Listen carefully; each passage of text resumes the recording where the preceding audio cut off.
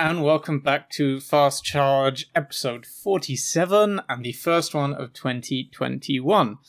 I am still reeling from 2 weeks off work. In my 3 days back in the office, I've already managed to cut myself twice while cooking. I've overslept 3 days out of 4, and I'm just clearly unprepared for the world of work. At all. So apologies in advance for the next 45 minutes of your life. The start as we mean to go on. For the year, I mean, not this episode. No, pretty much, yeah. I am joined by Hannah and Toddy this week. Hello. Hello. So we have three of us to talk about three phones, all of which are actually kind of exciting, although they are all also kind of last week of 2020 phones, but, you know, we haven't been here, so we're catching up. First up, we are going to talk about the ZTE Axon 25G, which I have with me right here. That is basically, you know, we've spoken about it before, it is the first phone in the world to have an under-display selfie camera, or it is the first one you could go and buy right now. Second, we're going to talk about the Xiaomi Mi 11, the first phone in the world to feature a Snapdragon 888 processor.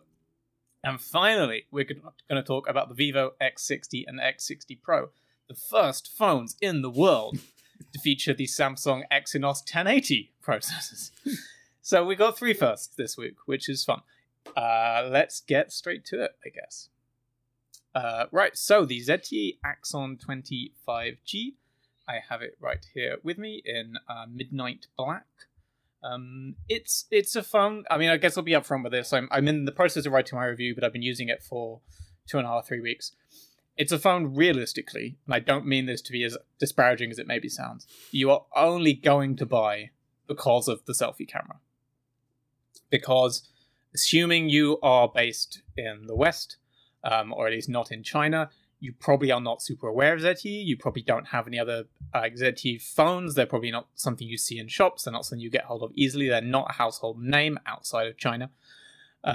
This phone is fairly middle of the range in a lot of specs, which is kind of refreshing for a thing that's like cutting edge tech. It's not £1,000 flagship. It's in the sort of $400 to $500 euro range. That's the kind of price you're looking at. It's very much a mid-range device. It is mid-range across the board in most of its specs. It just has this cool selfie camera that no one else does. And basically what it means is you'll be able to see a bit if you're watching on YouTube, if my phone brightness doesn't completely throw that out, which it does. But there's no notch. There's no notch. There's no pinhole camera. There's no anything like that. It is a proper full-screen phone. We've obviously seen that before, but normally through pop-up cameras or the sort of Oppo Reno ones that like did the shark fin rising up. But this is an under-display selfie camera, so it is actually hidden under the glass. You just can't see it very well. The best, there's no way I'm going to be able to show this on my webcam, unfortunately, so you won't get a sense of it. But basically what you're getting is, instead of seeing the little camera lens, you see a small square that's at lower resolution than the display around it. And that is where the camera is. And this is basically because the way they've done this, technologically speaking, is there are kind of this multi-layered display. All displays are multi-layered. But essentially they've got two types of layering going on, where for most of the display, it's a kind of standard setup. And then in that little square where the camera is, and also there's a bit for the like the light sensor and stuff like that, what they built it out of materials that are more transparent, so they let more light in, so that light hits the selfie lens. But also they've done it at a lower resolution, which apparently also helps with getting the light in. As first-gen tech, can you see when the screen is completely off? Is it an OLED panel as well, by the way, or is it LCD? I forget. It is OLED, yeah. So can you see the kind of area when the screen is off, like when the light hits it right? Is it still obvious then, or is it harder to see when the screen isn't on? It's still there. You probably wouldn't notice it at a glance. Like if you were just looking across the room and your phone was on the table, you wouldn't spot it. But if you hold it up to the light in just the right way, you can see there's a little square there that just looks that little bit different. It's definitely slightly off what the rest of it is. In use, the funny thing is it's kind of got the same strengths and weaknesses as we talk about with actual pinhole and punch hole cameras. Which is to say, if it's against a really bright white background or kind of light colored, then it really stands out and you can see that it's different and you can see there's something there. If it's a dark, especially black background, it's much harder to notice. But again, that's always been the case with these punch hole cameras. But, you know, I kind of laughed when I first got this and set it up because I realized all of the stock wallpapers fade to black at the top of this screen, so that conveniently you don't see the camera area because it's in a black bit and it's harder to spot. This is the iPhone XS wallpaper all over again. But again, exactly, for notches, for punch hole cameras, for pinholes, for teardrops, for all of these manufacturers use the exact same trick because they know that if it's against a dark bit of the display, it's much harder to spot and you notice it less. So it's not such a drastic fix to the problem that they don't have to use those tricks still to kind of hide things. That's interesting, isn't it? Because it's like the whole, I don't want to say gimmick, but, you know, like the whole reasoning behind this is because so you'd have a full screen that would seem seamless, but obviously we're just not, this is obviously the first time we've seen this on sale, and, you know, but it's just not there yet. It's not there yet. But it's first gen, and like I said, this is a mid-range priced phone, so it's not even like, this clearly, with the implementation they have, can't be so expensive for them to produce because this is still a £450, give or take, phone that's still also got an OLED and fast charging and a decent battery and a 765G processor with 5G and all this stuff. Like it's solid specs, especially for that price. You would consider it a decent value device by any means. So it can't be a super expensive implementation they've got here because otherwise the pricing to spec ratio would be off, right? So I could imagine if we see Samsung kind of do it in a proper £1,000 flagship, there's talk that the next Fold or Flip might feature the tech. You know, I imagine we might see a better implementation there because they might be able to spend an extra $50 per phone on doing the better version of it. You know what I mean? You know, these things, these trends come in waves, and you know the pop up that I think it might have been ZTE popularized way back when. Like, it was Vivo that started. Oh, Vivo! It was Vivo. Sorry. Yeah. And then, you know, and then the hole punch after the notch. All of these things tend to come in waves of like style and trends. Is it looking like, in your opinion, that 2021 is the year for that? Because I know, like, we've had rumors of, as you said, the Samsung phones maybe using this feature. I haven't heard many other brands potentially using this tech. We know from, I think, Hannah, your experience, Oppo have the capabilities to do this. Yeah. But yeah, do we think 2021 is the year where we're going to see this in a big way, or is it too much of a kind of outlying feature to be embraced? Is it still too rudimentary? I guess I wouldn't expect to see it in the early wave of flagships this year. You know, we've already seen the first. Obviously we're going to talk about them. We've got the X60, we've got the Mi 11. Neither of those have this. Next week we're getting the S21. We've got very consistent, you know, leaks showing us what that's going to look like. This does not have that. I don't think we've got any reason to think we're going to see any other phone in the next 6 months that features this tech, or at least not many.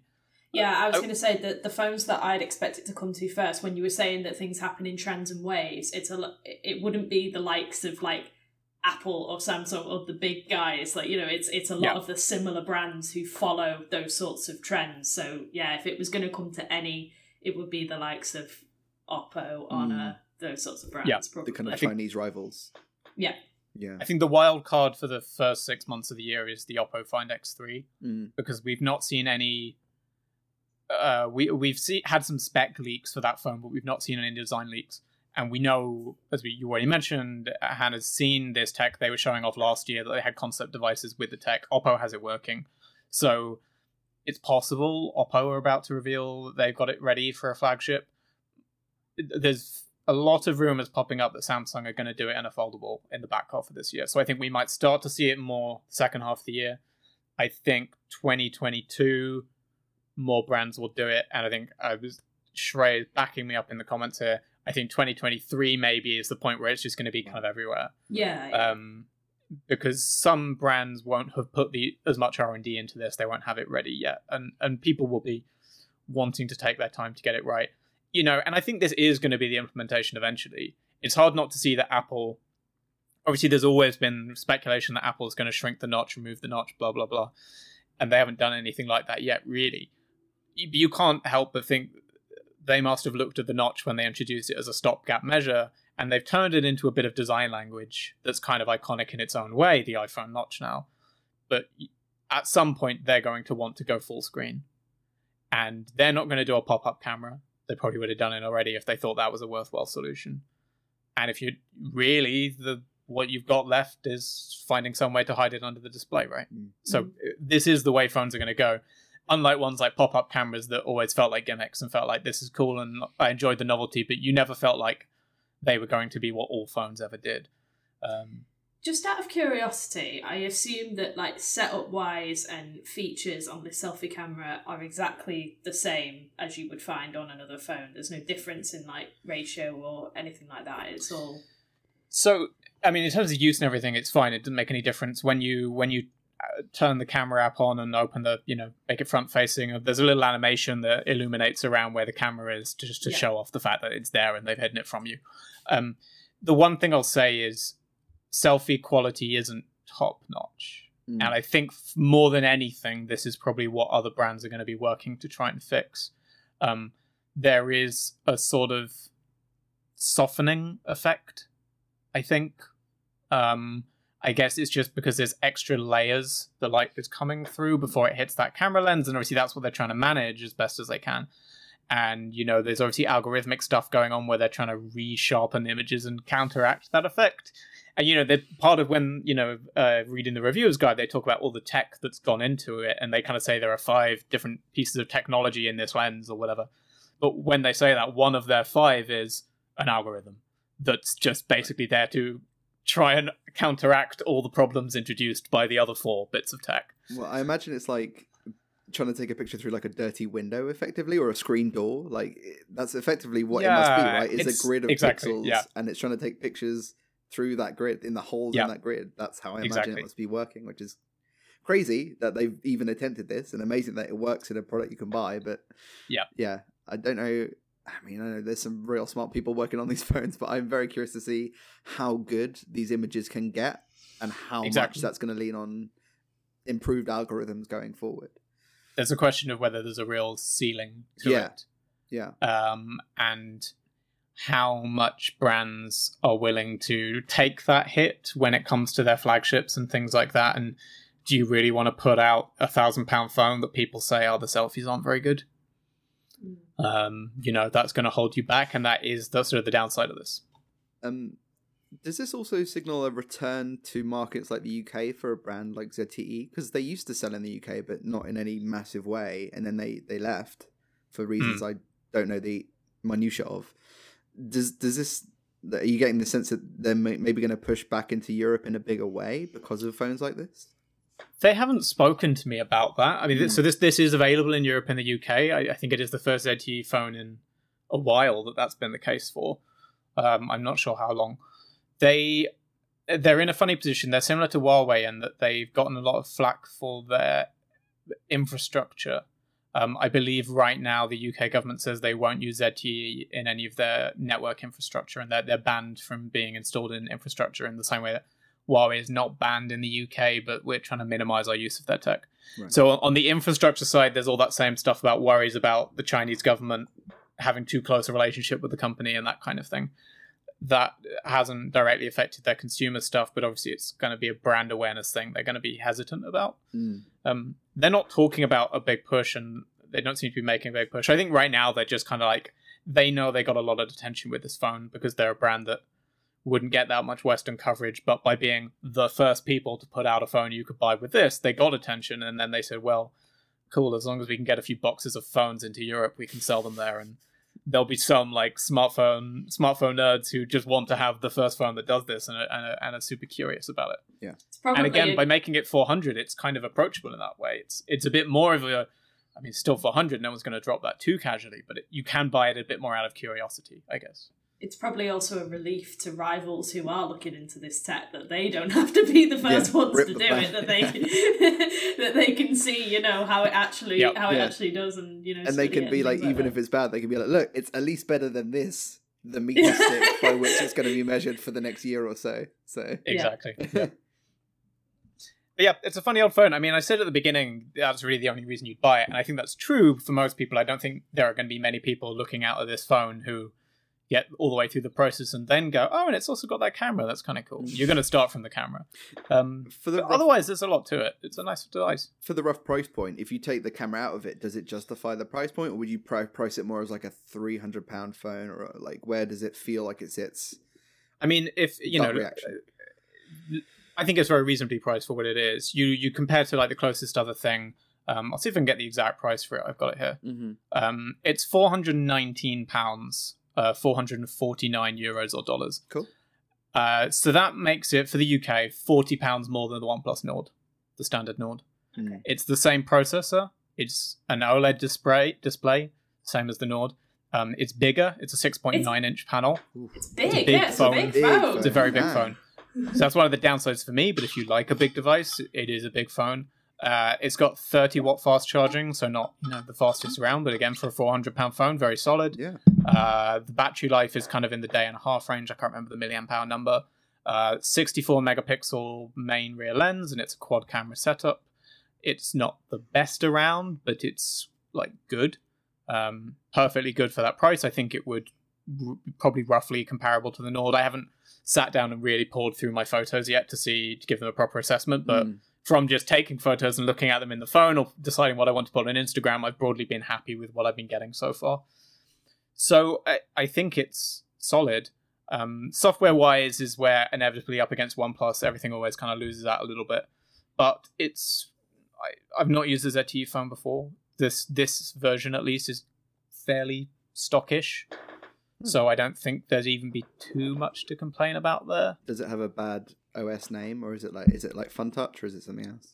I don't know. I don't think it's as bad as FunTouch. It's the worst. A few things are. Mi Favor UI is on here. Is that it? Oh. Mi Favor UI, yeah, version 10.5. FAVOR? Yes. No.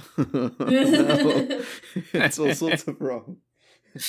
Yeah, but it's a very solid device. I think if you spent £420 on this, you'd be pretty happy, especially if you wanted a 6.9-inch phone. I think a lot of people will just say it's far too big a device and they wouldn't want to use it. But if you like big phones, I feel like it's a fancy playground phone. Like, bearing in mind, I'm aware that kids nowadays do have access to iPhone money, so I don't think it's unreasonable to say this is a playground phone.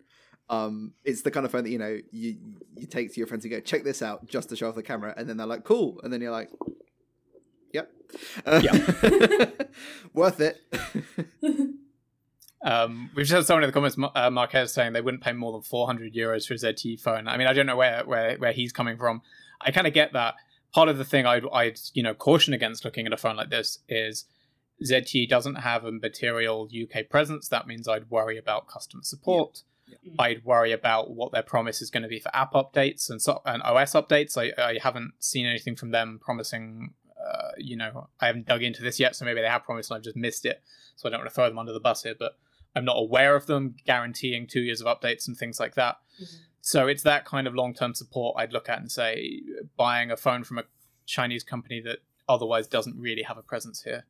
I don't know the support you're going to get, and that's something that I think is often forgotten as a hidden cost of buying phones like this. Mm-hmm. And if you're looking for any accessories or whatever to fit it and things like that. Yeah, exactly. Cool. Stuff like that's always going to be tricky. But yeah, I think anyone buying this, it's a funny one. I think people would only buy it because of the camera. I agree. Think if you bought it for the camera, you might be a bit disappointed, because my first thought when I turned it on was, oh, it's not as impressive as I thought it would be. It's cool, but I can see the illusion. I can see where the lines are in it. Exactly. So I think if that's all you're thinking about, you want to just see that, you might find that, it's not as, completely as stealthy camera as you wanted it to be in, and that might rub you the wrong way. But if you know what you're looking for and you just want a large mid-range phone, and you also appreciate the novelty of the camera, yeah, I don't think anyone would be too unhappy, but I equally think you could probably do a little bit better for the money. Yeah. Cool. Yeah, so I'm going to keep playing around with it. I'll have a full review on the site soon, but it's an interesting phone, and I'm very excited to see. I think just today, a Samsung patent leaked about their implementation of the tech, which is essentially the same as what I described of the ZTE version. 2 different bits of the panel with different pixel counts and different transparency. So we know Samsung's working on it. We just don't know which device. We know Oppo's got it. I think Xiaomi maybe have talked about it before, or one of the other brands has also shown this off before. I can't remember who. So this is going to be everywhere. For sure, this is the way phones are going, in a way that I never would have said for pop-ups and punch holes, which always felt like a stopgap. This is the end goal that everyone's been working towards. which is also the reason I'd caution against buying this just for that tech, because this tech is going to be in other phones. Just wait a bit longer. There'll be better phones with the same stuff. But one phone that is not got that tech, but is still pretty impressive looking, is the Xiaomi Mi 11, which launched right at the end of last year while we were all on our Christmas holiday. I think it was a December 28th launch. I saw it pop up on my phone, and I think I was like mid a mince pie left over from Christmas. Yeah, still in the Christmas days. Yeah, but hey ho. But yeah, the Xiaomi Mi 11 is finally here, as good. Expected and promised. It looks good. It's the first Snapdragon 888 phone, which is exciting for people like us. Xiaomi has a habit of being usually first in line or one of the first in line to get a phone out to market with the new Snapdragon flagship processor. So this we'll talk about it a bit later when we turn to the Vivo, but the Vivo X60 series, there's meant to be a third phone in that series that all the rumors say will have an 888, but they didn't announce it with the other ones, and I can't help but think that there must actually be a deal between Qualcomm and Xiaomi to give them a sort of exclusivity window or something of being, you get to be the only ones for 2 weeks or something. Which is odd considering there's all this talk about how Samsung and Qualcomm work together on developing these top tier chips. So yeah. But Samsung have to push an Exynos. That's true as well. But anyway, so Xiaomi Mi 11, first phone with the 888. We've talked about the 888 before, so I don't want to dwell on it here, but it's the new Qualcomm flagship. It's going to be fast. It's going to be power efficient and all that. Very much looking forward to actually getting our hands on one of these to test. The Mi 11 otherwise is, it looks to me like it borrows a lot of the best of the Mi 10 Ultra and kind of puts it in a more affordable package, which I like as an approach. Doesn't get that. It gets the mad 108 meg camera, which is cool. Yep. It doesn't get that super fast charging though, does it? It's pretty good though. It's still, was it 55 watt? Yeah. And 50 watt wireless, which is pretty good. Yes, it's got very fast wireless, which we're going to see. I think we've spoken before. I think Hannah maybe saying you thought that would be, maybe it was, someone was saying that was going to be one of their big trend predictions for 2021 was going to be faster wireless. So already we're seeing that being a big push. What it doesn't have is a telephoto. Interesting camera choice that they just went for a macro, which kind of makes you think more like the OnePlus 8T and those kind of devices. Yeah, I think it's also worth noting they didn't announce the Mi 11 Pro or Ultra or whatever. There's no top version yet, so presumably they're just holding that back for the Pro version that they're going to announce in a month or something, and that will have the telephoto in. Do you know that month time frame, or do you think they're just going to wait? No, that's me throwing dates out. Right. I got no idea, but yeah, I'd expect them maybe wait till Samsung plays its hand with the S21 range, even though it's kind of leaked already, and then be like, oh well, if you think that's cool, check this out. Saying, just looking at the article here that's written that it's the first Xiaomi phone to feature that 2K resolution on the displays. Oh. I think the Mi 10 Ultra was 2K, but I'm not positive. I never used it myself. But certainly Marie, our resident Xiaomi specialist. This sounds written by Marie, so I'm assuming it must be, but yeah. They certainly, the display is the other area they've really lent big on, and 2K AMOLED. They talk a lot about the sort of the DisplayMate verdict on the screen, and it's HDR10 plus, it's 1500 nit brightness, and 10-bit color. I don't know if that's true 10-bit like the Fine X3 is supposedly going to have, or whether it's the 10-bit that the Fine X2 uses. I know. But one of those, which is still good. Like that's better color depth. I loved Oppo last year being like 10-bit display, and then this year being like real 10-bit display. We lied to you last year. Gotcha. The first phone I can think of with a 480 hertz touch response rate. That sounds weirdly high. Like I guess I think that's the fastest around. If I'm it's like not double mistaken. what I'm used to seeing from any 120 hertz refresh rate phone. So I guess normally touch sampling is double the refresh rate. 120 hertz refresh will have a 240 hertz touch sample rate. Yeah, it's generally the way it goes. Where are you gonna see the results with something like this in day-to-day life?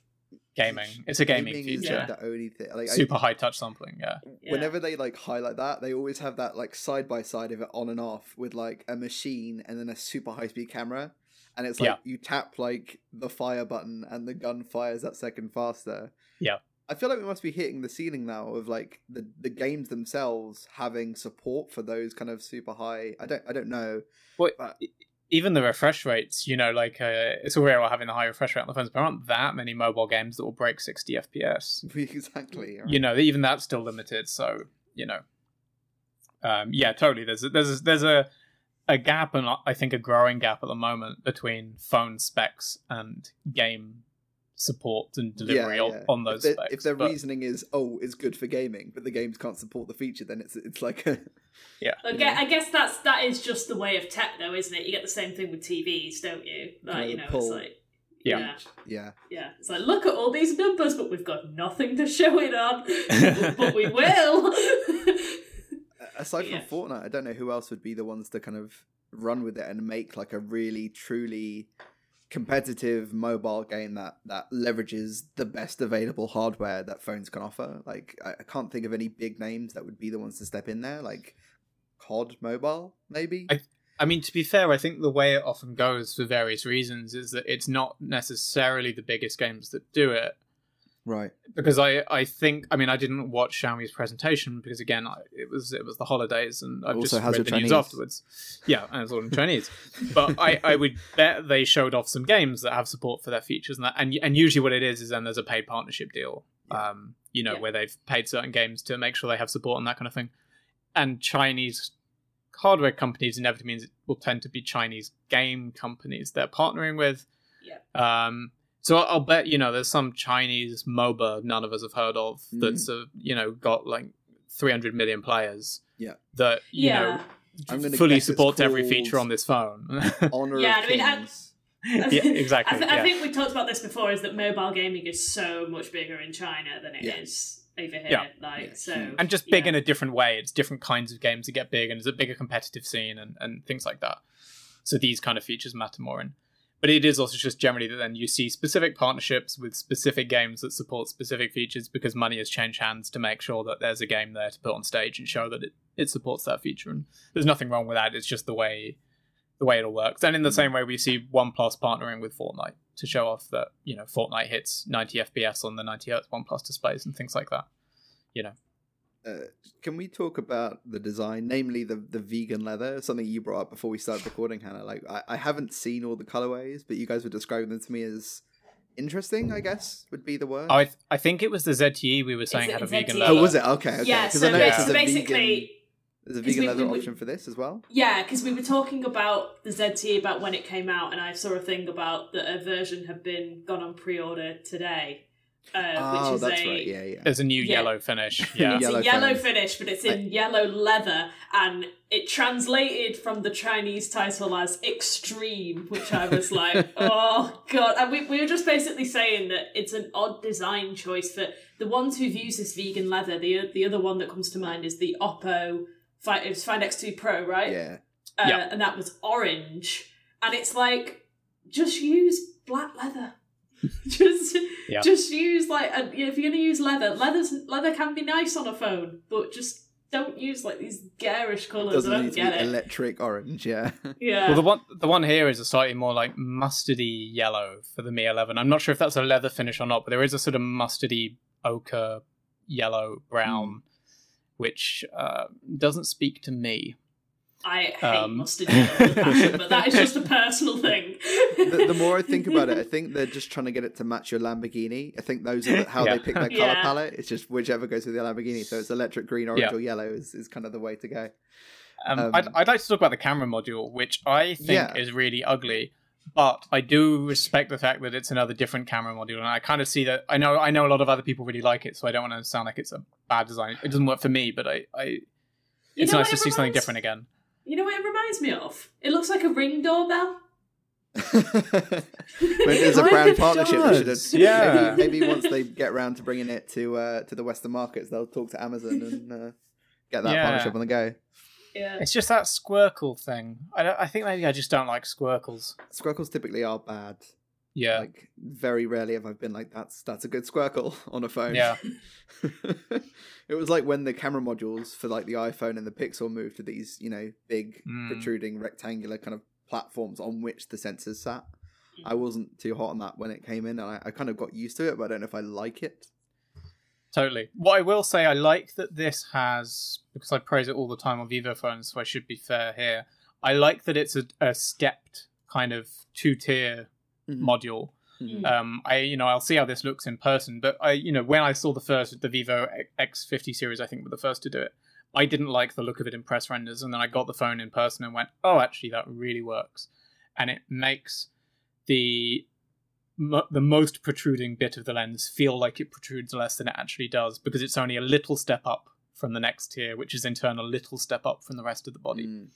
And in a funny way, it makes the whole thing feel slimmer and less bulky and obtrusive, even though in fact it's done that by adding bulk. And it's just a funny way it plays with your perception.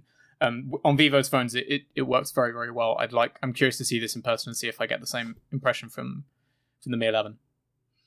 From the photos I've seen of it so far, it looks like it's got curved back and curved edges around the front glass as well, which all four sides, top and bottom and side. So ergonomically, like, that can feel really nice in the hand. So I like it from like the aesthetic standpoint, but I think we've all discussed about the advantages of having a flat display for usability and just a grip as well. So whilst it might look pretty, I maybe would have preferred a flat display, I think. Though I think this is supposed... I was reading Benson at XGA Developers has a hands-on with this. So he managed to borrow one from a shop in Hong Kong. Wink. And he said it's curved, but it's not as curvy as, say, the recent Huawei ones. So it's a bit more subdued as a curve. His shots, actually, it's very subtle in the front, which is nice. So I think it's just designed enough curve to make the bezels look smaller than they are, but not so much curve that it really begins to impact how you use it. But again, got to see the thing. Camera-wise, obviously we've already said there's no telephoto, but it's got the same 108 megapixel sensor that they've used twice before in the Mi 10 Ultra and in one of the other phones. I can't remember which. And they've been very good. I think Xiaomi knows how to get the most out of those high resolution sensors in a way that not everyone does. Yeah, and I have no qualms with like them reusing the same hardware over multiple generations, because I think OnePlus and Google have both demonstrated really well that the longer you spend with a piece of hardware, the more you can get out of it. Obviously, there's a limit to that, but exactly 2-3 generations of phone, there's probably some life left in how much more you can squeeze out of that sensor from a software side and an AI side. Yeah. And we've got to remember in terms of pricing, we talk about this as, this is the new flagship, and it is, but equally, if you just look at the direct convert the Chinese yuan price, like it's about £450. It's about the same as the ZTE. Whenever it does launch in Europe, and we know it will, we just don't know anything about when. It will cost more than £450, I'm sure, but still, the main Mi series devices are never £1,000 phones. This is going to be a £600-700 phone or something, and there'll be a Pro model or an Ultra or both, and that will be a step up. But I think, this is kind of almost like, it's in that upper mid-range space. It's kind of like a OnePlus flagship, and I think the specs make a lot of sense there. Just on the date that you were saying, because obviously we don't know, but I was just reading here, it was saying it usually was announced at Mobile World Congress, which would have been in February, but this is now in the summer. So you got to wonder whether they will wait that long. No way. Yeah. No way. Especially when no one knows if Mobile World Congress is even going to happen in the summer. Yeah. Normally the Mi series, you'd get a December or January announcement in China, and then that mid to late February MWC announcement for the rest of the world. Who knows now how they're going to play it, right? They can do it whenever they want, but I would expect it either late Jan or early February. Yeah. Like you said, Toddy, they might be letting Samsung get out of the way, which would kind of make sense. Yeah, but then come back in with the Pro or something. Maybe. Exactly, yeah. I don't know if we're yet to move on, but I just spotted in the comments before we do, Jati Lai, I might have butchered your name, and I apologise if I just did. He's new to the show, so thanks for joining us, and was just asking what our daily drivers were. He's using a Pixel 4 XL. He didn't like the vibe of the 5, thought it was a step down. And he's excited about the Samsung links. But yeah, what are you guys using as your current daily drivers? Obviously, reviews might have an effect on that, but... Yeah, I'm changing phones too often at the moment because of reviews, so I've not had a daily driver to go back to for a while. I think if I clear all my reviews and find myself looking for a phone to go back to, I think it would still probably be the OnePlus 8 Pro. Oh, the Pro. I think I thought you might say one. T. I was just hesitating over whether it would be. Oh, we just got Lal in capital letters. Sorry. Jati Lal. Sorry about that. I was reading on my phone screen like very tiny letters. Sorry, Lal, not lie. Apologies. Yeah, I think the 8 Pro, and that's always been the answer ever since it came out, really. But yeah, that's the one I would by default go back to. Mm-hmm. I'm also excited about the S21 though. I really liked the base S20 last year. I didn't love the Ultra or the Plus, but I got along really, really well with the standard S20. And if I from what I've seen, there's a lot about the 21 I'm also interested in. So I could imagine myself sitting on an S21 for a while if I got one, but we'll see. We're going to know more about that next week, I guess. You reviewed the S20, I reviewed the Plus, and we both conceded that the smaller model was the better overall package there. So I'm expecting the same this year with that one. How about you, Hannah? What are you using? Well, I was using the Oppo Find X2, which I loved. That is sadly no longer with me anymore. And RIP. And I did have before that. I did have a Pixel 3, which, as you both know, is now also it works just about. but if you saw it, it doesn't look great. Yeah, so I'm sort of on a resting phone at the moment. I'm using the Honor 9X Pro at the moment, which is a little bit tricky because has that got GMS? Yeah, so it's without Android, so a lot of the wow. a lot of the apps that I've sort of had to I've managed because they have Petal Search now, so you can get other stuff on it. Yeah. So I've managed, but it has been tricky. I think we need to find some more phones for you to review. Yeah. But if I was to go back, I mean, we've always said, because we were chatting about our favourite phones and stuff like that, and then our phone of the year or whatever, but I think I just have this sort of soft spot in my heart for having been a Pixel owner. I just I prefer the clean, simple interface of Google. But I really was a fan of the Oppo Find X2, so I'm intrigued to see what they come up with this year as well, because they also seem the closest in having that seamless, nice look to it. Nice. What about you, Toddy? Well, as you know, like my last review of my last Android phone review of the year was the Reno 4 Pro 5G, I think it was. And then I had one review after that, which was the iPhone 12 Pro Max, the big guy. And I'm used to having a small iPhone because I've used the iPhone 10 for years. Yeah. And then have the Android phone as the one I usually put my main SIM into and use that because I prefer Android over iOS. But they're always big phones, so I liked having a small phone as well.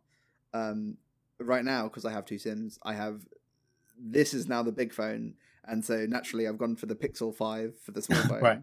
Baby Android phone. That works. Yeah, which is the weirdest way around. And obviously once the phones for 2021 start coming in, that'll probably be, I'll just be wielding two huge phones and just have to deal with that. But I'm not going anywhere, so that's actually not so much of an issue right now. Maybe it will be once you start going outside the house again.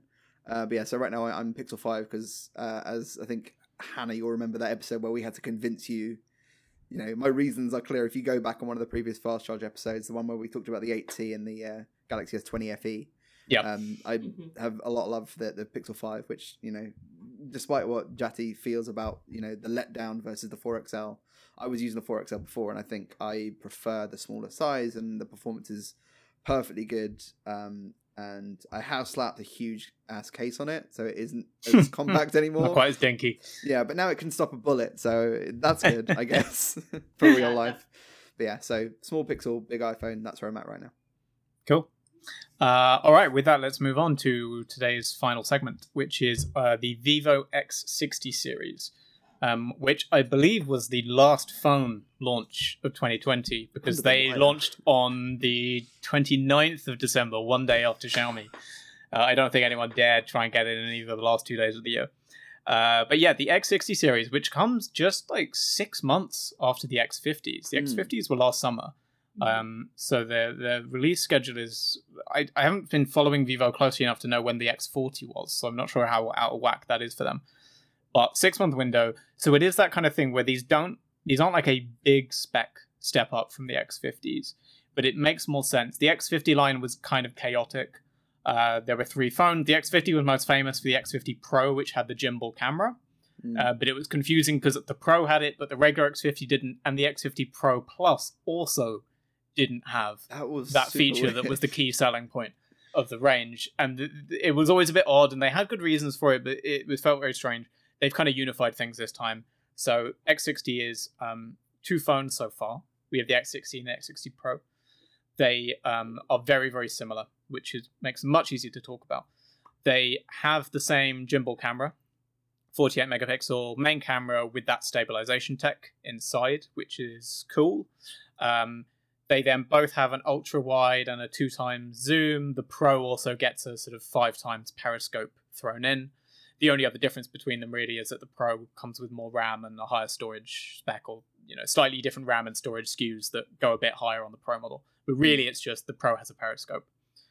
They're the same size screen. They're both OLED. They're both, I think, 30-watt wired charging. They have very similar battery sizes. One of them is 4,200 milliamp hour. The other one is 4,300 milliamp hour. So negligible difference there, really. I think the slightly bigger battery is in the regular model, and I'm guessing just the periscope took up just enough extra space to make the battery fractionally smaller in the Pro. At least you're getting your money's worth if they're trying to squeeze every kind of like cubic millimeter of space. Exactly.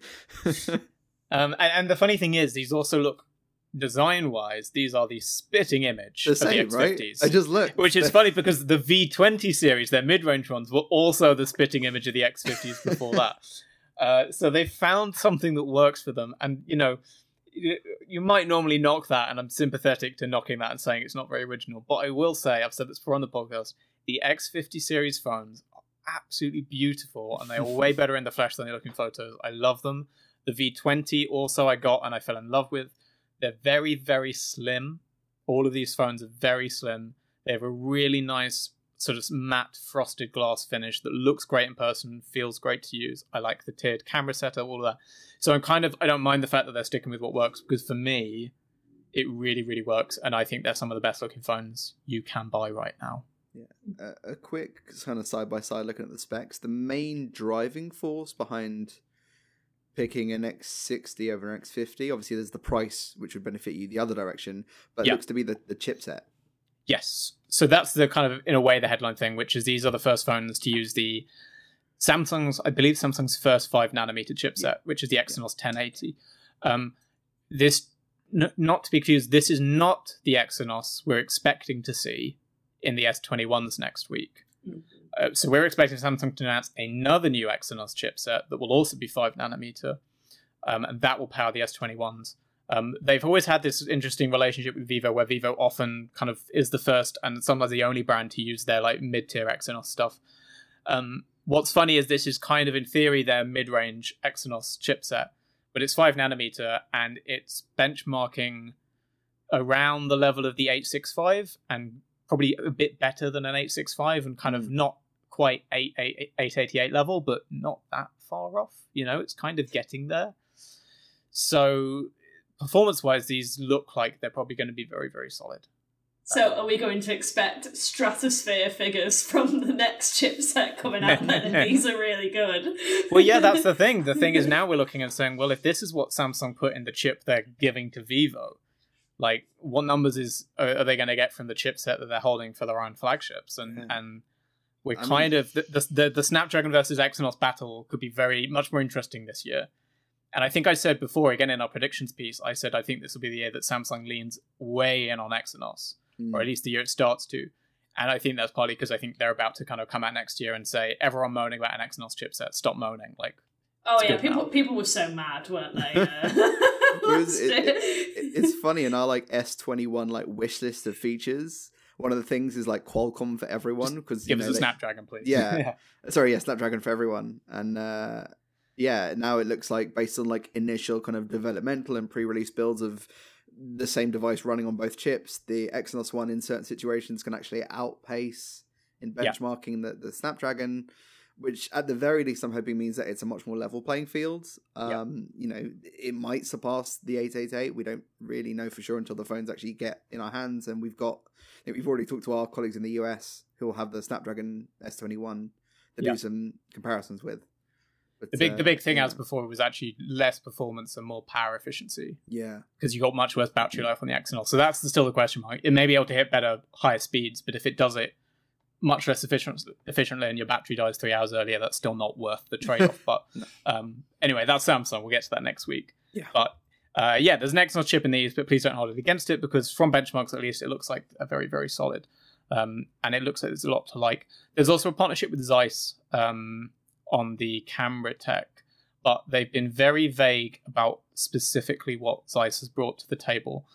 They've said there's now a Vivo and Zeiss have a joint R&D lab for, mobile camera tech.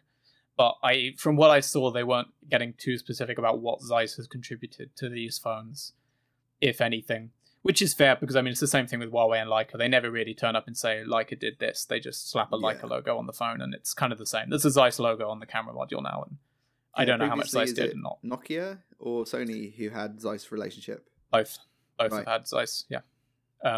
Sony only last year partnered with Zeiss, so it's a bit unclear if that's still in the works or not. And also Nokia. On which note, Giles in the comments just asked if we know of any Nokia phones to look forward to this year. I haven't seen much of leaks about Nokia stuff. I don't know what to expect. We'll get a good PureView phone. I don't know. They teased it. They released one, it didn't work, and they've teased the successor for 2 years at this point. Yeah. So who knows if it comes out this year or not. In the mid-range space, I feel like they usually have one hit, sleeper hit in the mid-range market, like the Nokia 5 or 5.1 when that came out. Everyone was like, this is really good value for money. So it's not, out of the question that they'll have another one of those where it's not the most exciting phone to look at or to read about, but real world use, it's a really solid option if you want that stock or stock Nokia experience. And they normally do a raft of MWC announcements in February. And as we already said, there won't be an MWC in February, but they may still aim for that February timetable to announce the stuff. So keep an eye out, I guess, for the next month or two. That might be when we start to hear more. Back to the Vivo. So I really like the look of the X60 series. This was a China announcement. It's the same as the last one. It's the same as the last one, and I love those phones. I actually spoke just this morning to Xion Huang, who's their VP in Europe. And I think we're the first report that he confirmed to me that the X60 series is definitely coming to Europe. Cool. Which I don't think is a surprise, but I don't think they'd really said that yet. And he did tell me this morning that the X60s are definitely coming to Europe. I don't know when, but they are coming. He also added that we will see some mid-range Vivo this year, which we haven't yet. We've only seen budget and flagship from them, basically, in Europe. Perhaps the more interesting bit, the other kind of interesting part of the X60, and flip side interesting, maybe disappointing for Europe, is this also sees the launch of Origin OS, which is their new operating system. RIP FunTouch. No. We hardly knew ye. The best worst name ever for an OS. FunTouch OS is no more. It has been replaced by Origin OS. That is what is shipping with the X60 series in China. They have rebuilt their OS from scratch, rebranded it, all of that. What is interesting, though, is that is not coming to Europe. And so I spoke about this, and basically, when they released their phones in Europe last year, they released them with near stock Android. It's not quite pure stock, but it's pretty close. It's fairly stocky. And they basically said that's working for them. Yeah. That one of the benefits of that is that they've already managed to push Android 11 to every phone they have out in Europe.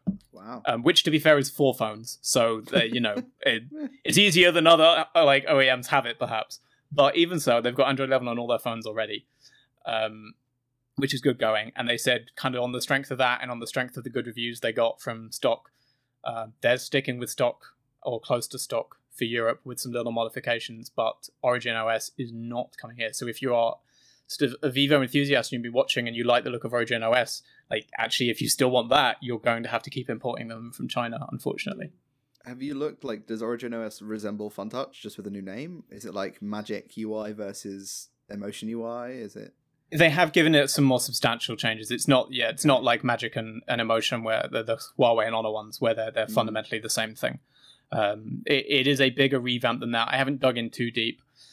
Part of what they also offered as an explanation for not bringing Origin over here is that Origin is very closely entwined with Jovi, which is their AI assistant. Which I don't think they even put on the European phones. And I think they in the interview, Xion kind of acknowledged that people in Europe don't use those AI assistants much the same way. If we do, we just use Siri or the Google one. People don't use the manufacturer's own assistants. And that was kind of part of the line, was just Origin is really baked into the Jovi, and they're kind of intertwined. And so that's partly why they didn't want to bring it here. Which basically you can look at and blame all of this on Bixby. Because, right, it's just Samsung doing Bixby and everyone's saying, this is terrible, we don't want Bixby. And now every other manufacturer is like, okay, we won't bring the AI assistant then. Yeah. we got the message, no AI. You guys don't like that. I think it was the right move with the X50 range to go more stock for Western markets. Like we've seen that, that's I think how OnePlus really landed itself the position that it has, was being a predominant Chinese manufacturer with a really clean user experience, and that's why it saw success in the West. Obviously there's other regions, but I think it was a big factor. And as emotionally wise, actually a good example. It's and Oppo's what's Oppo's UI called? Color OS. Yeah. They've both, you've both reviewed multiple Oppo phones, I know, and you've probably seen that progression of how much more refined and simplified they've become since the brands first launched outside of China. Yeah. So it speaks to the taste of the Western markets, or not just markets outside of China, that this is the right play. And I'm not too cut up about not getting Origin unless it's got some killer feature that I'm not aware of. I actually think it makes a lot more sense, and I think I respect the fact that Vivo was willing to make the call right at the beginning to just not really do a butchered version of FunTouch, but really just scrap it almost entirely for Europe. And really they've basically gone the opposite way. Rather than starting at their Chinese OS and try and work towards stock, they basically just said, cool, have stock. And then we're going to add features back in that people say they want. And they're going to slowly add in bits of customizability and add in little bits of extra stuff. But they're basically from the starting point of, fine, the European market, that likes stock Android. So we'll give you that. It's kind of what we've seen with like Motorola's and Nokia's Take, where they have got a few custom features, but barely. I was about to ask, is there another manufacturer this is reminiscent of where they've really catered to these different markets in such a way that it's quite an interesting approach? I like it. Well, I mean, Toddy already gave the example of OnePlus, but they do have parallel OSs. It's Oxygen OS in the West and Hydrogen OS in China. I forgot about that. And it's easy to forget that for us in the West, where we always use Oxygen. But there's a whole different OS that they have in China. There's similarities. There's some underlying stuff that's the same. They came from the same starting point. But if you go buy a OnePlus phone in China, it will have different software on it that is catered to that market rather than this one. Cool. Yeah, it's a good move. Yeah, so I'm a fan. So the Vivo X60, we know it will be coming to the West, which I think is a good thing. I only hope they can bring the pricing down. The X51 was £700 and something, £750, I think. Which just felt very steep. It was a little bit too high. Yeah, for what it is, it was a lot. So if the X60 can kind of deliver the same thing, but closer to £600, deliver the clean OS experience, I think they'll be in a good shape. They're talking about, like I said, they confirmed to me they're going to bring a mid-range line into the market. One thing I can also say, they are not bringing their iQOO or Nex lines to Europe anytime soon. They said eventually, but basically their view was like the core Vivo brand is the thing they want to push. They want to push Vivo, get Vivo out, get brand awareness of Vivo. And then iQOO, is a little bit more niche. It's not a gamer brand, but it starts to lean into that space. And then Nex is their like super top tier £1,000+ flagship space. And I think they rightly recognize no one will pay that for a Vivo phone in Europe. Yeah, not yet. Mid range is the market that makes the most sense. I think we've sort of like seen that it's the market that's like getting growth now. And I actually over Christmas I had a friend go to me and be like, Hannah, I just want a phone that I don't want to pay all this stuff, and I just want a phone that's got a reasonably good camera and all this. And I'm like, well, there's lots in the mid range space that can help you out. So yeah, it's the market to be in, really. Yeah, well, even for them, their focus is lower. They told me today that the European market averages around 60% of units sold are under €300, which lines up to what I've sort of seen elsewhere. But I think it's easy to forget that. We cover all the flagships all the time, but 2/3 of phones sold are what we call a budget device. So even mid-range is mid-range and flagship share a third of the market. Well, Vivo global smartphone market share. Vivo's been one of the top players. Oh, they're top enormous. 5 for years. Yeah, pretty much. Because they're huge in China, and then they're also now very dominant in sort of the like Asia Pacific, kind of going like the Philippines and countries like that. Vivo's a massive player there, and now they've moved into the Middle East and Africa and stuff like that. So this is them moving out, and they said US is on the table. They're just not yet, but they're talking about US. Aside from OnePlus, I guess Motorola is sort of Chinese brand, but there aren't really many Chinese mobile players in the US market. Yeah. They were saying to me today that it's kind of, they see the Europe as almost a step towards learning how to handle the US, because the difference they're coming from is an Asian market where people buy phones outright most of the time, a European market where it's kind of 50-50 between buying phones outright or buying phones from a network, and then a US market where it's almost all network. It's terrifying how much control the US carriers have. Yeah. So it's kind of like, if they can figure out how to get around the networks and the carriers in Europe, maybe then they're in a position to go and figure out how to handle it in the US, where if you're not on a carrier, you're not selling phones. Yeah. And that's kind of it. But anyway, that will do us for today. So 3 big Chinese phones, all with interesting firsts to market, and I'm really looking forward to both the Xiaomi and the Vivo coming out over here so we can get our hands on them. We will be back next week. I'm not entirely sure what we're going to talk about next week. Definitely Samsung, because in theory this time next week we should know about the S21 range. But at the same time, CES is ongoing, and there's only been kind of TVs mostly so far. But by this time next week, there'll be all sorts of more that we can talk about. So we might have a bumper special next week. We might be doing live coverage of the Samsung event, which starts an hour before the usual fast charge time. We're trying to figure out our schedules and whether we can do that and also, write about the Samsung stuff that we have to do. But either way, next week is going to be busy. We will be here. We will be covering Samsung and probably some other stuff. Honor might have launched the V40 by then. The rumor is the V40's next week too. So it could be a very busy week indeed, and we will be here for it. Thank you to everyone who's been watching along live and jumping in the comments, and hopefully see you soon. Cool. Bye. Bye.